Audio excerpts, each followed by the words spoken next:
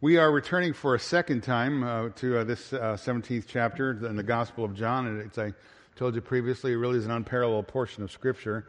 We have the tremendous privilege of approaching with Christ the very throne room of God, and to hear our Lord Jesus address His Father in this very long prayer.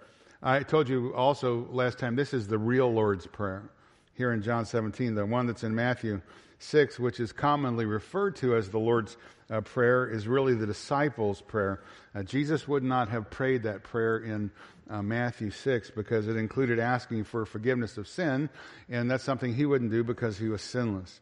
So here in chapter 17, this is the true Lord's Prayer, and this really, I think, is a model of an example of the Lord's intercessory work for us as our great high priest, as our mediator between us as believers and God. This is the kind of prayer that the Lord continually prays for us as our defender and our mediator, our intercessor, the one who stands at the right hand of God, defending us from all accusations, pleading our cases that we're before the Father because our sins have been paid for in full by His sacrifice through His shed blood.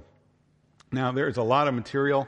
I kind of referenced that, I think, last time. There's a lot of material in this portion of Scripture. It really deserves careful attention. We could probably, again, spend the entirety of our life and just begin to touch the edges of the depth of the truth contained in the chapter. You remember the context of chapter 17. The context began back in chapter 13. It's the very last night that the Lord would spend with His disciples before His arrest and crucifixion. He's taught them many wonderful truths and has encouraged their hearts because He loves them, and they are distraught over the fact that He's leaving. And many times through the Lord's prayer, or many times through the Lord's ministry, He had told His followers that the Father had sent Him. John refers to Jesus being sent about 41 times, much more than any of the other gospel accounts. The fact that He has been sent means that He has come from eternity into time, from glory to the earth. And throughout this prayer, there are many references likewise with phrases, either you sent me or you sent me into the world, some 6 or 7 times. But now it's time for Him to return. In just a few short hours. Just a few short hours, His 33 years of life, living sinlessly in this world, is going to come to an end. He's going to die as the perfect substitute in the place of those who believe upon Him. He's going to die as the perfect substitute. He's going to rise from the dead. Thereby His resurrection, God declares us just, we who have repented and placed our faith in the person of Jesus Christ. And then He's going to go back to heaven and mediate for His people, again, whom He has provided salvation for. Now, by the time we get to chapter 17, we're really past midnight. Again, the evening started on Thursday. We're past midnight. We're very early in the hours of a Friday morning. The Lord has left with His disciples that upper room that they started the evening in. They've made their way across the city of Jerusalem into the Garden of Gethsemane, where the Lord is going to be arrested. But the Lord is still teaching them. He's still teaching the disciples because He loves them. He's still trying to encourage their hearts.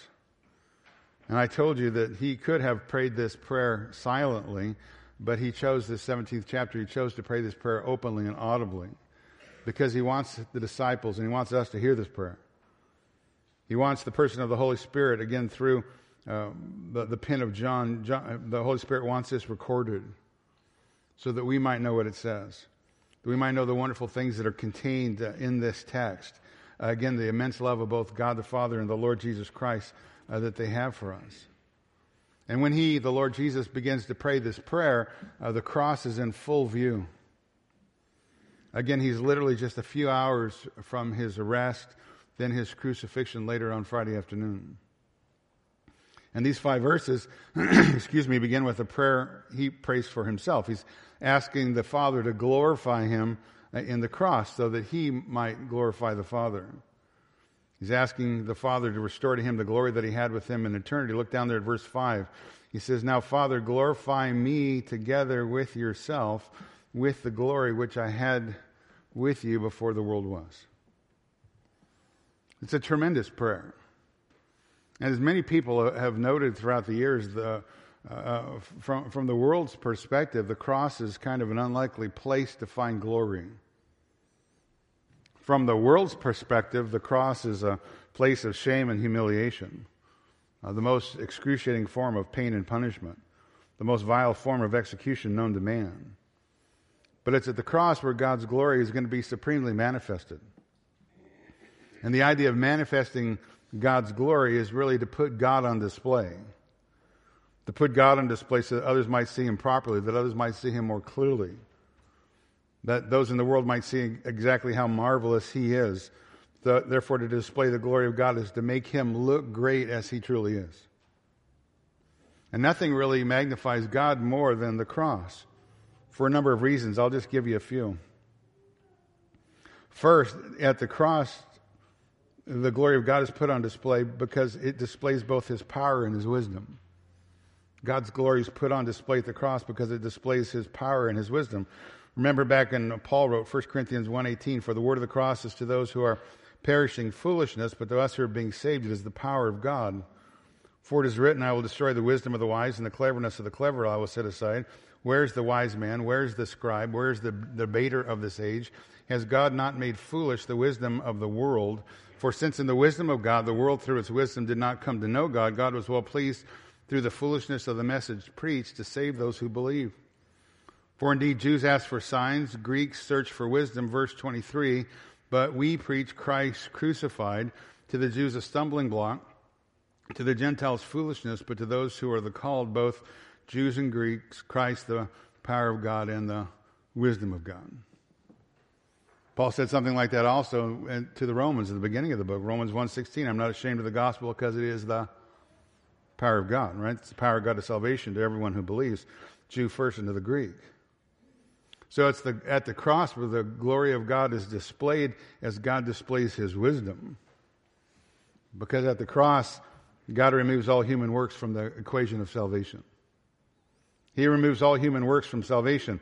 Every religious system in this world, I've told you this many times, every religious system in this world, except for biblical Christianity, has mixed into at some place part of human effort, human works, human merit. And all of those things are trying to gain your own right standing before God in that worldly system of human false religions. Those bring glory to man and rob glory from God.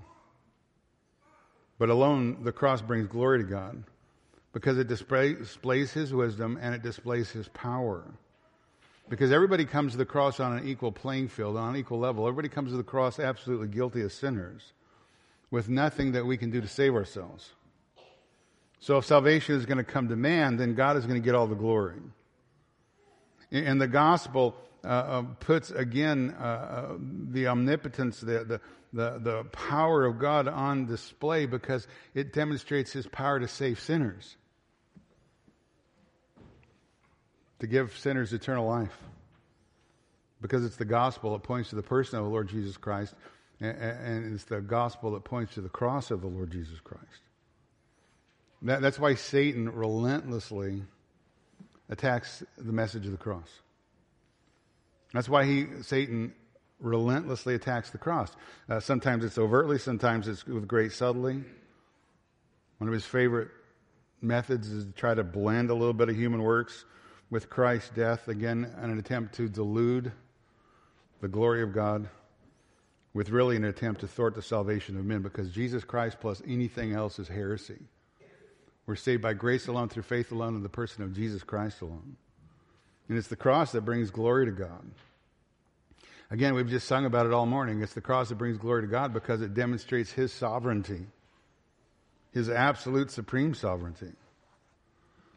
It's at the cross of the Lord Jesus Christ where God's sovereignty is on display and his choice of sinners to fulfill all the Old Testament prophetic details concerning Christ's death.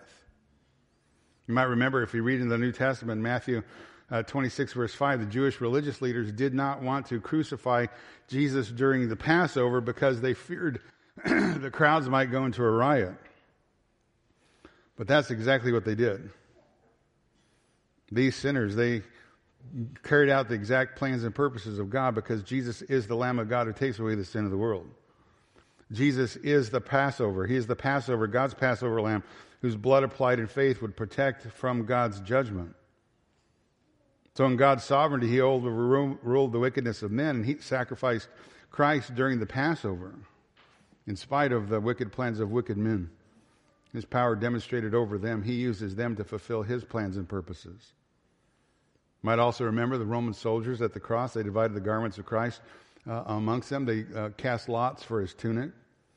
It's exactly what Psalm 22 verse 18 predicted would happen.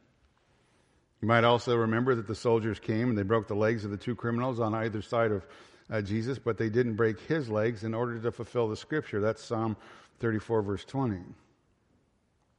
He was crucified and then he was laid in a tomb of a rich man. That is exactly what Isaiah 53 verse 9 prophesied. So again, over and over again, and you see in the cross of the Lord Jesus Christ, it glorifies God as Father and glorifies God the Father as the sovereign overall, because he's in charge of all the events that take place here. The third issue that comes to the forefront when you think about the cross and glorifying God the Father and putting it on display is it displays his holiness and his justice. God's holiness and justice. Somebody would ask the question, well, why can't we just say to God, I'm sorry when I sin, and why can't God just say, it's okay, you're forgiven? And the reason God can't do that is because he's absolutely holy. He's absolutely just. The legal penalty for rebellion, the legal penalty for sin has to be paid for. The wages of sin is death. Somebody has to pay that penalty. And if God did not impose the legal demands for sin, then he would be like a lot of human judges. He would be unjust. And therefore, if he was unjust, he wouldn't be God at all. But again, our God in heaven, he's the absolute Holy One. He decreed that the wages of sin is death, which means eternal separation from him in hell. Eternal death, physical and eternal. And on the cross of the Lord Jesus Christ, he being the most unique person to ever walk the planet, the God-man, he bore that awful penalty for every sinner who would repent and believe and trust upon him. That's how God can be just and the justifier of the one who has faith in him, as Paul says in Romans 3, verse 26. And number 4, the cross glorifies the Father by putting his love on display. Puts on display the attributes of God, his love, his mercy, his grace. God doesn't display his love to good people because there are what? There are no good people. There's none righteous, no, not one. There's none who does good, not even one, Paul says. God puts his love and his mercy and his grace on display to the ungodly. He justifies the ungodly, Romans 4 verse 5. Romans 5 verse 8, God demonstrates his own love towards us, that while we were yet sinners, Christ died for us. Right, so the cross glorifies the attributes of God, his mercy, his love, his grace, his power, his sovereignty, his wisdom. Now, the entire ministry of Christ in his life the entire point was to glorify the Father. He wanted to come to the world because the Father sent him. He wanted to accomplish all the work that he has been given by the Father to do. But most visibly, when it comes to the events of the cross, that's where God is most glorified, or God is glorified the most, by the events of the cross that are upcoming. Again, Jesus prays, verse 5, now, Father, glorify me with yourself, with the glory which I had with you before the world was. He wants, the Lord Jesus, he wants the Father to glorify them both at the cross. It's an acknowledgement, I think, of the difficulty of the cross that's upcoming, but it's also another affirmation of the deity of Christ. Jesus asking the Father to glorify him with the eternal glory that he shared with the Father before time began, which means Jesus is an eternal being. And again, that request there in verse 5 is another demonstration of the full deity of the Lord Jesus Christ, the full equality with the Father that the Son possesses. As Jesus said in John 10 and 30, I and the Father are one. And equality with God, God is the God who doesn't share his glory with any creature, with any creation. Isaiah says that, God through the prophet Isaiah 42:8, Isaiah 48:11. So again, just as one verse pointing again, as the New Testament does repeatedly over and over again, that Jesus is no created being, but he's exactly who he claimed to be, exactly who the New Testament proclaims him to be. He's God come in the flesh. That's why Jesus can boldly make the claim in John 5 verse 23, he who does not honor the Son does not honor the Father who sent him. So Jesus is going to be glorified on the cross. Jesus is going to bring glory to the Father on the cross. He's going to bring the greatest glory to the Father by offering himself on the cross as the supreme sacrifice of himself for the redeemed, for the lost, whom God will save. Now, last time we just worked our way through the first verse. So let's just start at the top, as I like to do, and kind of work back through quickly as we start moving on in the text. John 17, verse 1, Jesus spoke these things, and lifting up his eyes to heaven, he said, Father, the hour has come. Glorify your Son, that the Son may glorify you. The hour has come. I told you last time, that's the greatest hour in human history. It's the greatest hour of human history. It's the predetermined hour. It's the most crucial, most momentous hour since the beginning of the world. It's the hour that determines everything. The hour that all the Old Testament prophets look forward to. The hour apart from which there can be no forgiveness of sin, no reconciliation apart from this hour. The hour that if our Lord would have said no to, then God would have to pour out his wrath upon us for our sin for all eternity. Because all men apart from this hour and the saving elements of this hour are under the eternal wrath of God, doomed, eternally damned. It is this hour for which God the Father would have never allowed his Son to endure if there had been any other way. But there is no other way for the world to have their sins forgiven, no other way to be reconciled unto God. And again, apart from this hour, the world, those who refuse to repent and place their faith in Christ, they are eternally condemned. Eternally condemned, they will be finally judged. The Bible says that the Lord Jesus Christ will return. The next time he returns, he comes in judgment. So again, this specific hour was designated before the foundation of the world, where God in his kindness would write down all of the names for whom this event would be effective as a sacrifice, securing their eternal salvation. Again, this hour is the turning point of human history, the most momentous hour since the beginning of time. The hour that determines everything. The hour for which Christ came into the world, for the hour for which he was sent into the world by the Father. John 12, verse 23, the Lord speaking says, the hour has come for the Son of Man to be glorified. Verse 27 of that chapter, now my soul has become troubled. What shall I say? Father, save me from this hour, but for this purpose I came for this hour. This hour of coming at the cross is the exact reason why Christ came into the world. He says in John 12, verse 32, if I be lifted up from the earth, I will draw all men to myself. So the hour that's upcoming at the cross is the hour when the Lord Jesus Christ is going to complete the work again the Father had given him eternally to do, to be the perfect substitutionary sacrifice upon Calvary's cross. It's also the same hour that the ruler of this world, Satan, has been defeated. It's the very hour that the Lord will fulfill the prophecy back in Genesis chapter 3 when he'll crush the serpent's head. Because after he's executed and died, he'll rise triumphantly from the grave 3 days later. Triumphant victor over sin, triumphant victor over death, triumphant victor over the devil. Destroying the principalities and the powers who seek to take this world to ruin. It's the hour which the enemies of Christ thought they had defeated him.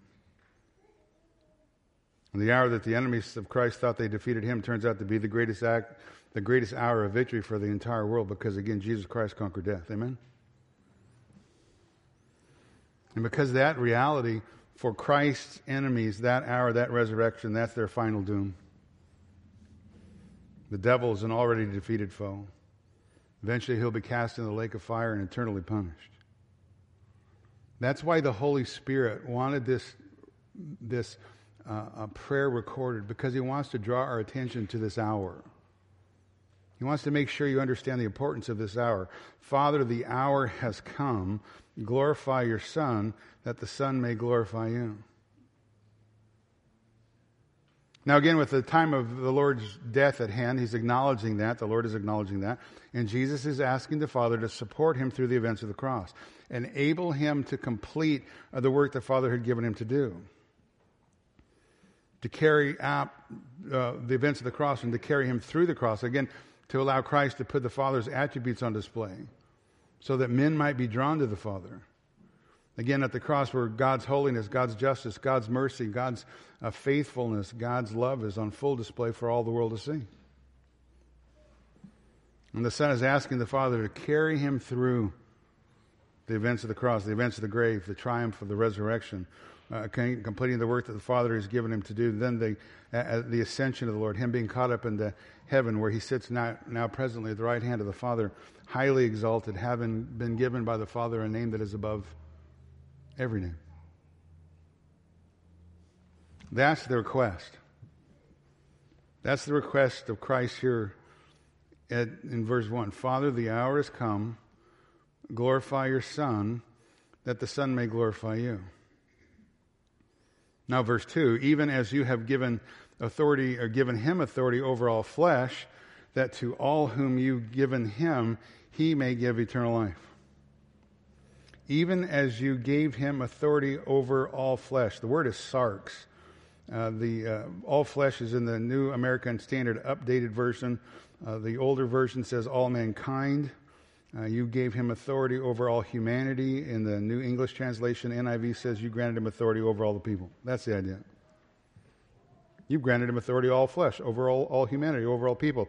It's kind of an interesting statement just on the surface, and somewhat of a remarkable statement, since the Lord Jesus Christ himself is about to be given over by the Jewish authorities and the high priest to the hands of the Romans, which are going to execute him. But the truth is, the Father has given to Christ all authority. Authority over all flesh, authority over all mankind. Authority granted to him by the Father, made possible again through the cross of the Lord Jesus Christ, that although he will submit himself to his captors, although he will allow himself to be nailed to the cross by the hands of wicked men, the reality is Jesus Christ is in charge of all these events. He's the authority here. Remember what Pilate said? Don't you know I could stop? And Jesus said, you have no power over me unless it's been granted to you. You need to get a proper perspective. Jesus Christ, God the Father are the ones that are orchestrating this event. And Peter acknowledges that event. You remember that reality over in Acts chapter 2. Speaking about the Lord Jesus Christ, Acts 2 verse 23, this man delivered up by the predetermined plan and foreknowledge of God, you nailed to a cross by the hands of godless men and put him to death. It's true, godless men murdered Christ. But again, in God's sovereignty, as part of his predetermined plan, his eternal plan, his prearranged plan, that this event would take place. Christ would be sent into the world. He would die for the sins of those who would believe upon him. And therefore giving Christ the right to grant eternal life to those who would repent and believe. Even as you gave him authority over all flesh or over all mankind. Now look there very carefully. It's in the past tense. You gave. Right? You gave him.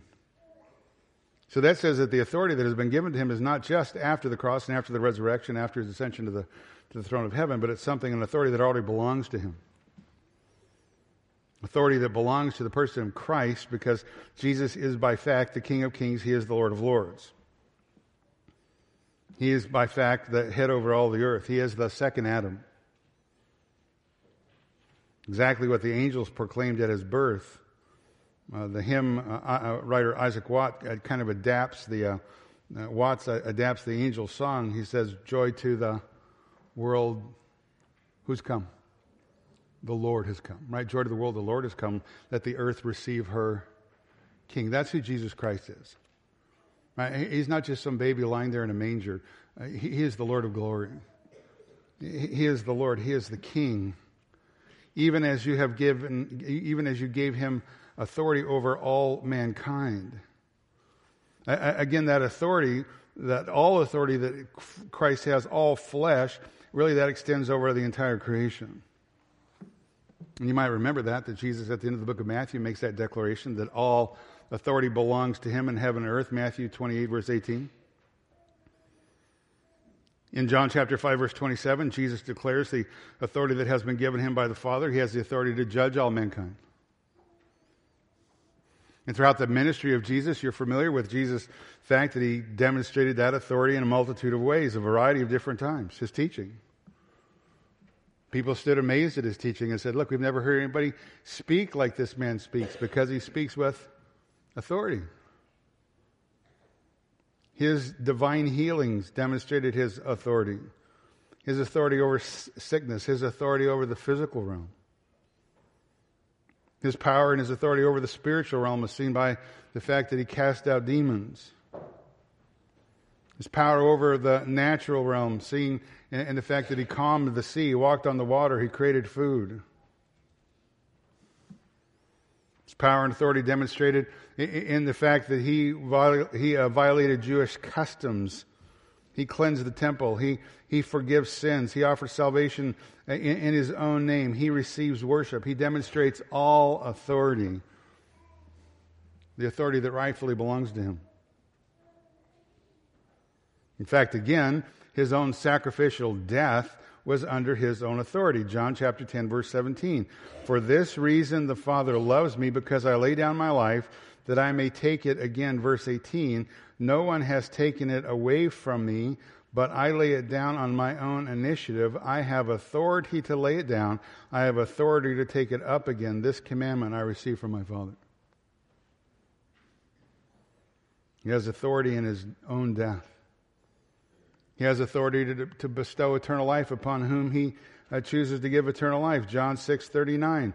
This is the will of him who sent me, that all he has given me I lose nothing, but I raise him up on the last day. This is the will of my Father, that everyone who beholds the Son and believes in him may have eternal life, and I myself will raise him up on the last day. You gave him authority, Christ says. You, speaking to the Father, you gave me authority over all flesh, over all mankind. Universal, across-the-board statement. Jesus is the authority. Jesus is the ruler of the destinies of all men and women. J.C. Ryle aptly says the key of heavens are in Christ's hand, and salvation of every soul of mankind is at his disposal. I've said this to you 100 times through the study of the book of John. You better get the person of Jesus Christ correct, because your eternal destiny depends upon it. You better get him right. You better figure him out biblically. Not who the world says he is, not who the Christian culture says he is, but who does the Bible say he is? He's the one with all authority. He's the one who's the Lord over the world. He's the one who's the Lord over the race of mankind who are unable to save themselves because of the corrupting power of sin. Men spiritually dead, men unable to respond to God, men unable to accomplish anything for their own salvation. Naturally wicked, in rebellion and opposition to God. And the only way that men can receive eternal life is through God's unmerited gift of grace, freely given through the person of Jesus Christ. Even as you gave him authority over all mankind. It's clear, though, that the redemption that Christ is going to win is applied to those only who've been given, only those who've been chosen by the Father. Again, look what it says. That to all whom you have given him, he may give eternal life. To all whom you have given. That phrase is repeated a number of times in the 17th chapter of the Lord's high priestly prayer. Now, it's very true that the Father has given authority to the Son to give eternal life to those who listen, to those who believe. We got that one right, John 3:16. John 1, verse 12. That's true, but that's not the emphasis here. Again, look very closely what Christ says. You gave him authority over all flesh. To all whom you have given him, he may give eternal life. Jesus says he's been given authority to give eternal life to a select group of people God the Father has chosen. To whom all you, again, you the Father, have given him, that he may give eternal life. That's God's sovereign choice. It's God's sovereign choice to give eternal life to those whom he chooses to give eternal life. God's electing love. He sovereignly chooses certain people to belong to his Son, to receive salvation. Again, it's a doctrine we've spoken about many times through our study in John. It's the doctrine that men hate. The doctrine of sovereign election. To whom all you have given him, he may give eternal life. Now, I'm not going to go into great depth about this, but you understand there's a few people who would come and argue, well, no, that would never happen. That's not what the Bible says, because God would never violate man's so-called, open quote, free will, close quote. And when people who argue that, they argue that really from their own opinion. They don't argue that from the Bible. Because the truth is, no one in the universe is free in the absolute sense. No one in the entire universe is free in the absolute sense of the word that we would think as freedom to do whatever they want to do. No one. I think a better way to look at this whole issue is to acknowledge the fact that no one in the entire universe is free to do contrary to their nature. That's a better way to look at it. No one, not even God. God can never do anything contrary to his nature. Our God is a God who's holy, therefore he can never sin because it's contrary to his nature. Likewise, all men are sinners. Men are dead in trespasses and sins. Therefore, they can never do anything that is contrary to their nature, which is sinful. Men can never do anything except continue in their nature of spiritual deadness, spiritual corruption, rebellion against God. Unable to save themselves, unable to respond to anything spiritual. Unable to respond even to God's gracious call of repentance. I wasn't going to do this, but I'm going to. I'm going to have you just flip over a few pages and look at the book of Ephesians.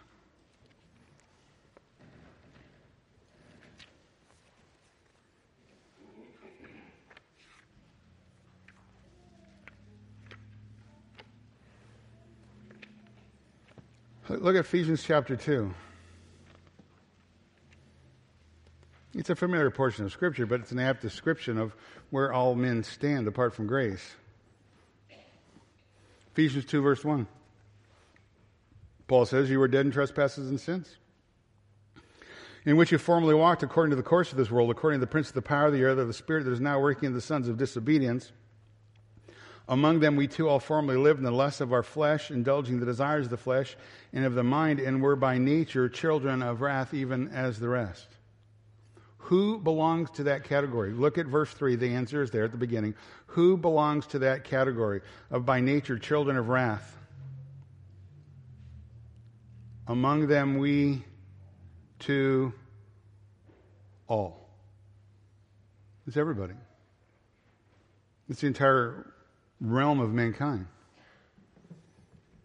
Paul goes on in verse 4 and he says, "But God, being rich in mercy, because of his great love with which he loved us, even when we're dead in our transgressions, made us alive together with Christ.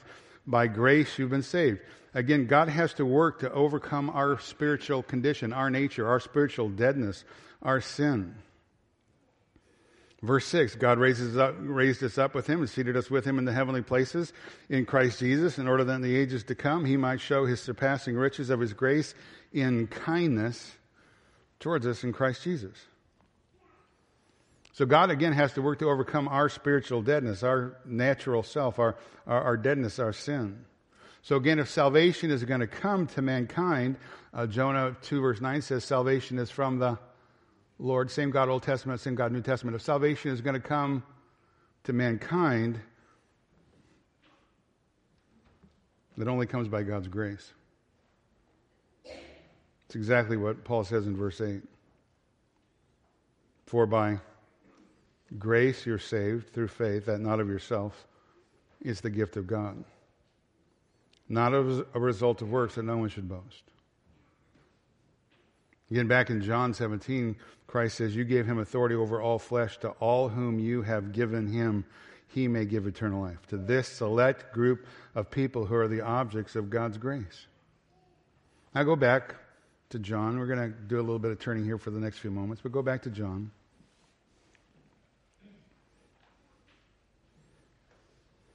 And that phrase there, all whom you have given me, is a repeated phrase. It's repeated in some fashion about 17 times in John 17 alone, in Jesus' prayer.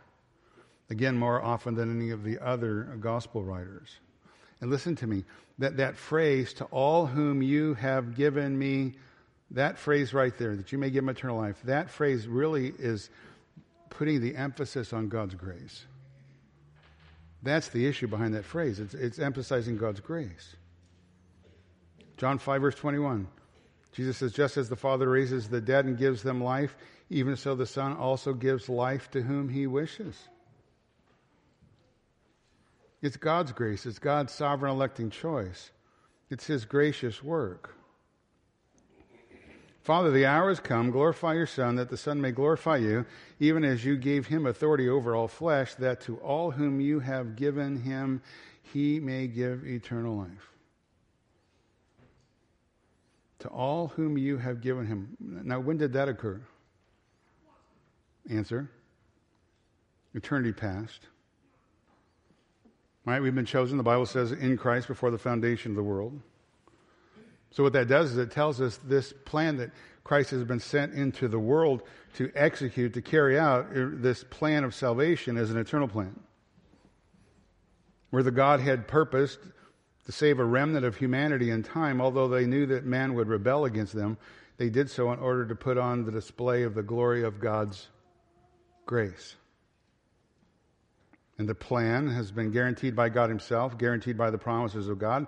This plan of salvation, the event of salvation, is not a result of the will of man. It's not a result of the merit of man. It's not a result of the work of man.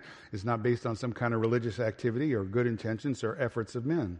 Every aspect of our salvation is born out of the purposes, the plan, and the will of God himself. Where God, by his own will, under the counsel of no one, sovereignly chooses by grace those whom are saved. He unites them with Christ. Again, he does it before the foundation of the world, before the creation of the world. To all whom you have given him, he may give eternal life. Now, I had you turn a little bit too soon. I told you I was going to have you turn. Go back to Ephesians. Let me move up just a little bit, up to the top of the chapter there. Have you look at something.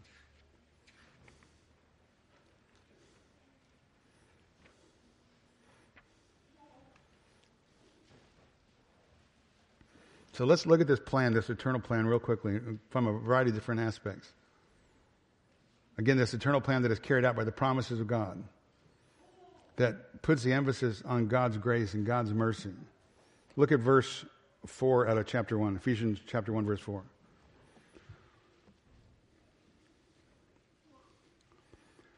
Just as he chose us in him before the foundation of the world, that we should be holy and blameless before him in love, he predestined us to adoption as sons through Jesus Christ to himself, according to the kind intention of his will, to the praise of the glory of his grace, which he freely bestowed on us in the beloved. In him we have redemption through his blood, the forgiveness of our trespasses, according to the riches of his grace. Now listen, God is under obligation to save no one. How many have sinned against God? All. How many have fallen short of God's glory? All. All have sinned. All fall short of God's glory. God is under obligation to save no one. Justice is what is due. And justice for our sin, the punishment for our rebellion and sin, would be eternal condemnation. That would be justice. That's right. That's fair. That's what we've earned. But again, salvation comes to men by grace alone because of God's kindness, through a substitute who stood in our place, that being the person of Jesus Christ. Just as he chose us in him before the foundation of the world, that we should be holy and blameless before him. Listen, a very straightforward reading of the text says exactly what it says. It says exactly what it says. He chose us in him before the foundation of the world. Every modern translation says the same thing. There is no variation. He, God, chose us. Chose, the word chose comes from the Greek eklegomai, means to choose, select. The two words, ek, out, lego, means call. Eklegomai, out of, call out of. That's what it means, the chosen, the elect, the called out ones. He chose us, chose in a middle voice, which means that it's God by his own independent choice makes the decision.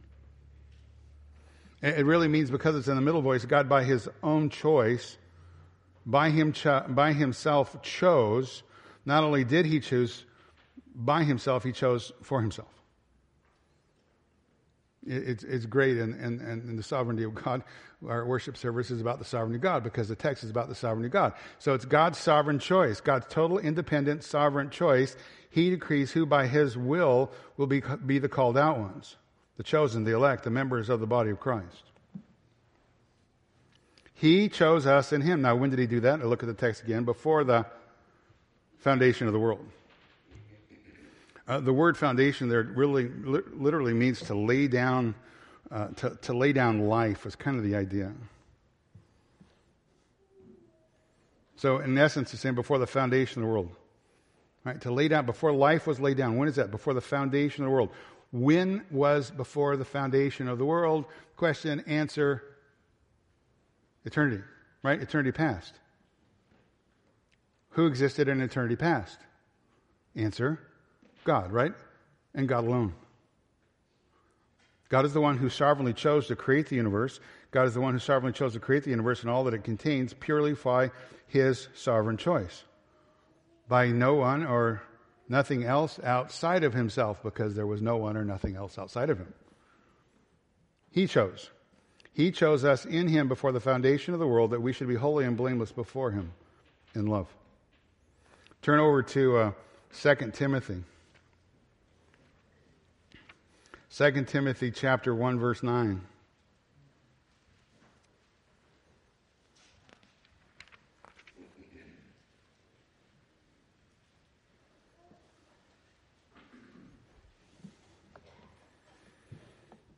We're talking about God. He's picked that up at the end of verse 8. 2 Timothy chapter 1, end of verse 8, God. Verse 9, who has saved us and called us. Again, it means to call, invite by name. God who has saved us and called us with a holy calling, not according to our own works, but according to his own power and grace, which was granted us in Christ Jesus, here it is, from all eternity. Pro chronos ionos, literally before time began.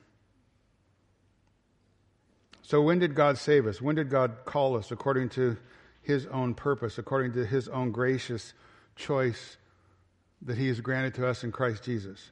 When did he do it? Before time began. Before the beginning of time. God has saved us and called us with a holy calling, not according to our own works, but according to his own purpose and grace which he granted us in Christ Jesus, pro chronos ionos, from all eternity. Turn over to Titus. Titus chapter 1.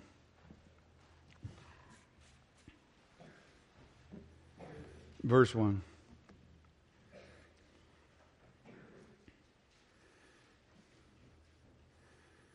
Paul, a bondservant of God and an apostle of Jesus Christ, for the faith of those, here it is, chosen of God, eklektos, same word, picked out, chosen. For the faith of those chosen of God and the knowledge of the truth, which is according to godliness, verse 2, in hope of eternal life, which God, who cannot lie, promised long ages ago. It's the same phrase that we just read back in 2 Timothy 1:9. Pro chronos ionos. Literally before time began. Before the ages began. Before the beginning of time. Before the world began, it says in the Authorized Version. So here we go. When did time begin? Answer, day one. Right, day one of creation, when God separated the light from the dark. And there was this beginning of light and dark cycles, and the world started to spinning. So time began on day one. Now, when did God make this promise of eternal life? This promise of redemption by God who cannot lie. When did he make this promise? Answer, long ages ago or before time began, before day one. So here's the question. To whom did God make that promise? To whom did God make this promise long ages ago or before time began? He couldn't have made it to angels because angels are not eternal. They're created in time. And God certainly couldn't have made a promise of salvation to them because we know from the Bible that angels are not the object of salvation. Perhaps God made the promise of salvation to men. Couldn't be. Because before time began, they also were not created.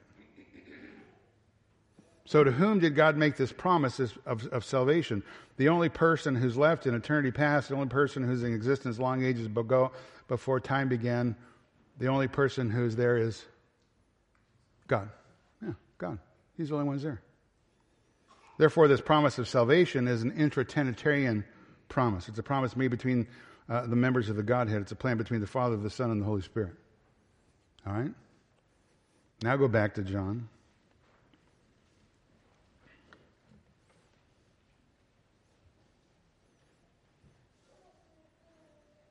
John 17, verse 2, even as you gave him authority over all flesh, that all whom you have given him, he may give eternal life. Again, when were those given by the Father to the Son, who the Son would give eternal life? When is that? When were they given by the Father to the Son? All whom you have given me, they were given to him before time began.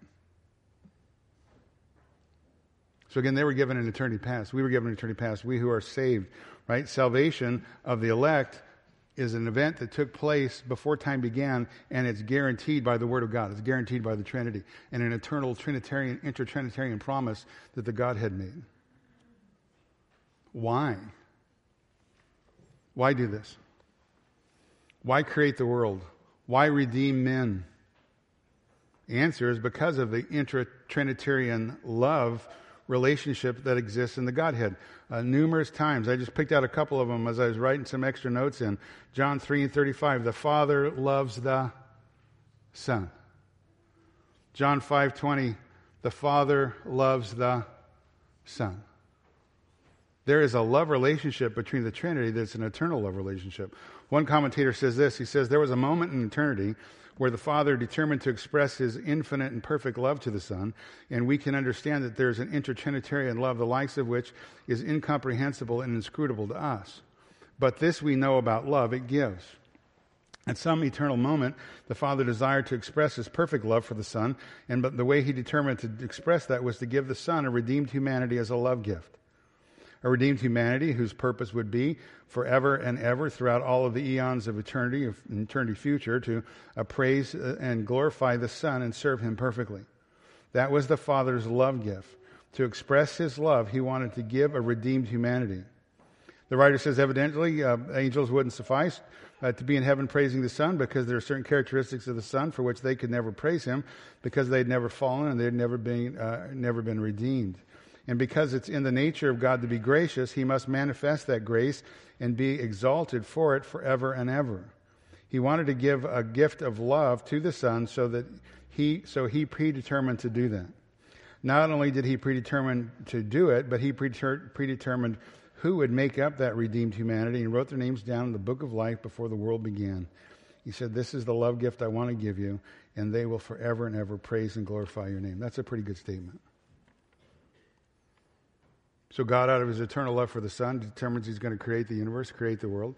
He's going to give him a gift, a bride, a redeemed humanity that's going to praise the Lord Jesus Christ forever. So again, God sets out to create the universe. He sets out to create the world. He creates man. The fall happens. The eternal plan is now taking off in time to give his Son a redeemed humanity, again, who will love, worship, adore the Lord Jesus Christ forever and ever. Now, unfortunately, as I say often here, we all tend to be so subjective, so self-centered, so self-focused. Most of us believe the plan of salvation is primarily about God saving us. That's part of it, no doubt. We're the beneficiaries.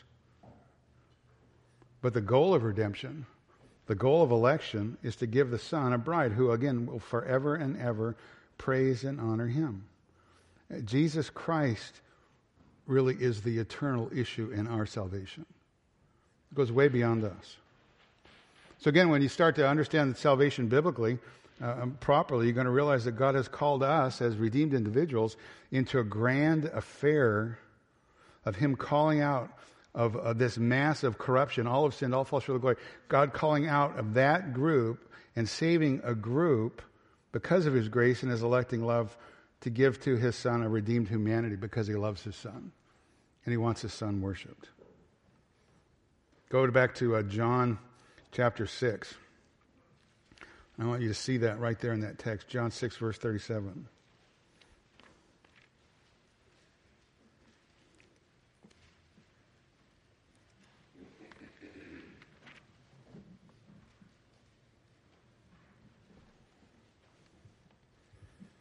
Jesus says, all that the Father gives me, right? There's the gift. There's the gift from the Father to the Son.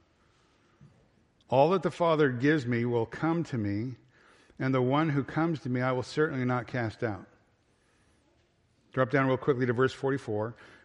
No one can come to me unless the Father who sent me draws him, and I'll raise him up on the last day. So again, it's irresistible grace that men are saved. Irresistible grace that men come to Christ. God does the calling. God does the drawing.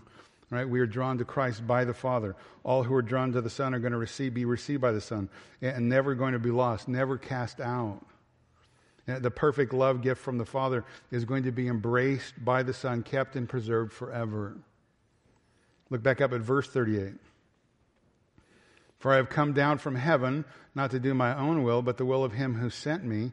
This is the will of him who sent me, that all he has given me, I lose nothing. All those who've been eternally chosen, all those who've been eternally elect, all those who've been the recipients of God's amazing grace and love are eternally secure in Christ. Guaranteed, listen, by the eternal promises made by the Godhead. This is the will of him who sent me. All that he has given me, I lose nothing. Raise it up on the last day, verse 40. This is the will of my Father. Everyone who beholds the Son and believes in him, listen, will have eternal life. And I myself will raise him up on the last day. So again, the Father says, the Son, I want to give you a redeemed humanity that's going to praise you and honor you and worship you and love you throughout time and eternity. They're going to praise you and love you because you're going to be the one who's going to step into time. You're going to be the one who secures their salvation. You're going to step into time. You're going to take on flesh. You're going to become the Lamb of God slain for them. Their substitute. To win their salvation. To win their redemption. And once that is accomplished, they will forever and ever sing, worthy is the Lamb. Right? Worthy is the Lamb that was slain. That's the eternal plan of redemption. God chooses us in him before the foundation of the world. He writes down our names in the Lamb's Book of Life, again, before the foundation of the world. In time, the Father draws sinners to Christ. Sinners respond to the call of God. They come to Christ as a gift of God's love to be a redeemed humanity. And forever and ever, based on the promises of God, our eternal salvation is secure. And based on the promises of God, we don't have to worry. Did we sing that a couple times? My dear friends, God is sovereign. Stop listening to the news. Amen.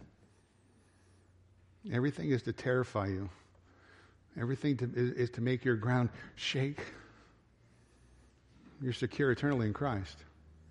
Might be some issues, might be some bumps along the road, but our eternal salvation is secure, amen. It's appointed to man once to die, then comes judgment, not for us, because there's now therefore no condemnation for those who are in Christ Jesus. You can go to bed at night and rest. The world's going to do what the world does. And God does what he does because he's the sovereign. He's the ruler. Now, I know I keep having you flip back and forth, but flip again. Back to the 17th chapter.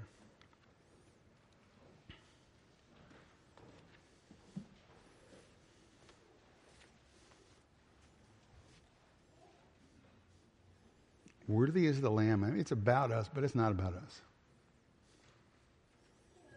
Even as you gave him authority over all flesh, to whom you have given him, he may give eternal life. Again, just as we work our way through the remainder of the chapter, we're going to see there's more to the love story. It plays out in the 17th chapter, tremendous. Look at verse 5. Now, Father, glorify me together with yourself with the glory which I had with you before the world was. I have manifested your name to them whom you gave me out of the world. They were yours, and you gave them to me, and they have kept your word. Drop down to verse 24. Again, Jesus is saying that believers are this gift from the Father, given out of his love for the purpose of glorifying the Lord Jesus. Father, I desire that they also, whom you have given me, be with me where I am, so that they may see my glory, which you have given me for, here it is, you loved me before the foundation of the world. We're caught up in a story much bigger than ourselves. And all of that's going to play out again as we work our way through this chapter. But let me finish verse 2 here. Let me get to this last phrase. To all whom you have given, to all that to all whom you have given him, he may give eternal life. Boy, there's a lot to say on that issue. But this is the very reason that Jesus was appointed as the sovereign over all mankind. So he could give to us eternal life. He could give to those who had been chosen, those who had been given by the Father to him, eternal life. And again, as we work our way through the text, there's going to be a lot more to say on this issue of eternal life. But obviously, eternal life gives us the power to prevail over death and judgment. It gives us the power to prevail and to live eternally. John 3:16, for God so loved the world, he gave his only begotten Son, that whoever believes in him shall not what? Perish. The entire world is perishing. Apart from Christ, the entire world is perishing, but you might have eternal life. God's sovereign.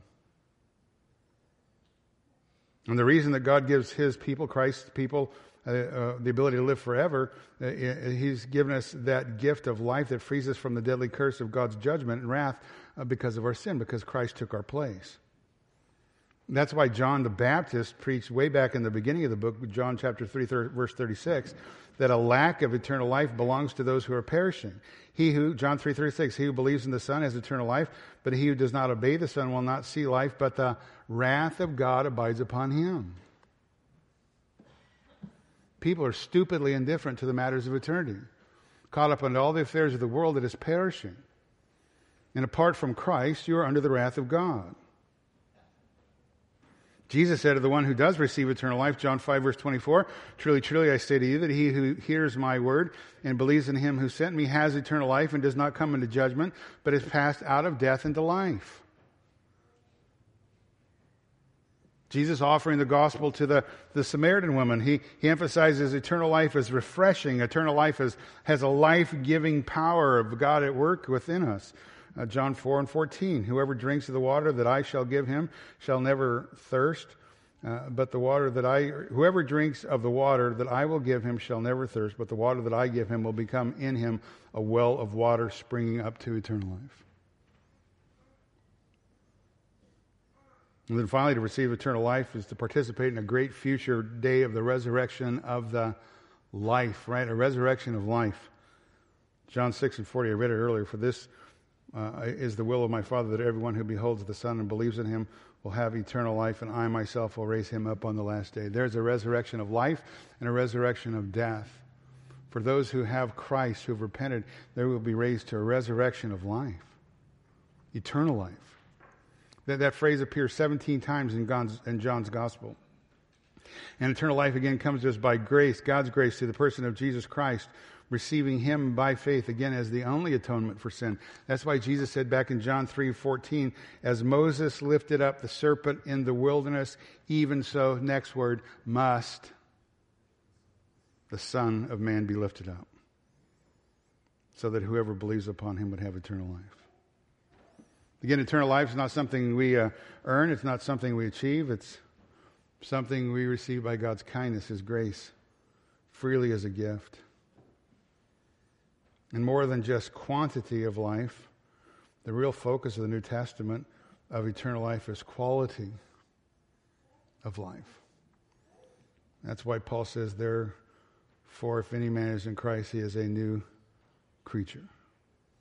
Old things pass, behold, new things come. And once we understand the meaning of eternal life, and only once we understand the meaning of a life, are you going to understand why you're here in this world, what you've been made for. Jesus is going to explain that in verse 3. Look very quickly. This is eternal life, that they may know you, the only true God, and Jesus Christ whom you have sent. That's what every man and woman in this world has been made for. To know God. To know the Father in heaven. The only true God in Jesus Christ whom you have sent. Lord willing, we'll pick it up from that point next time.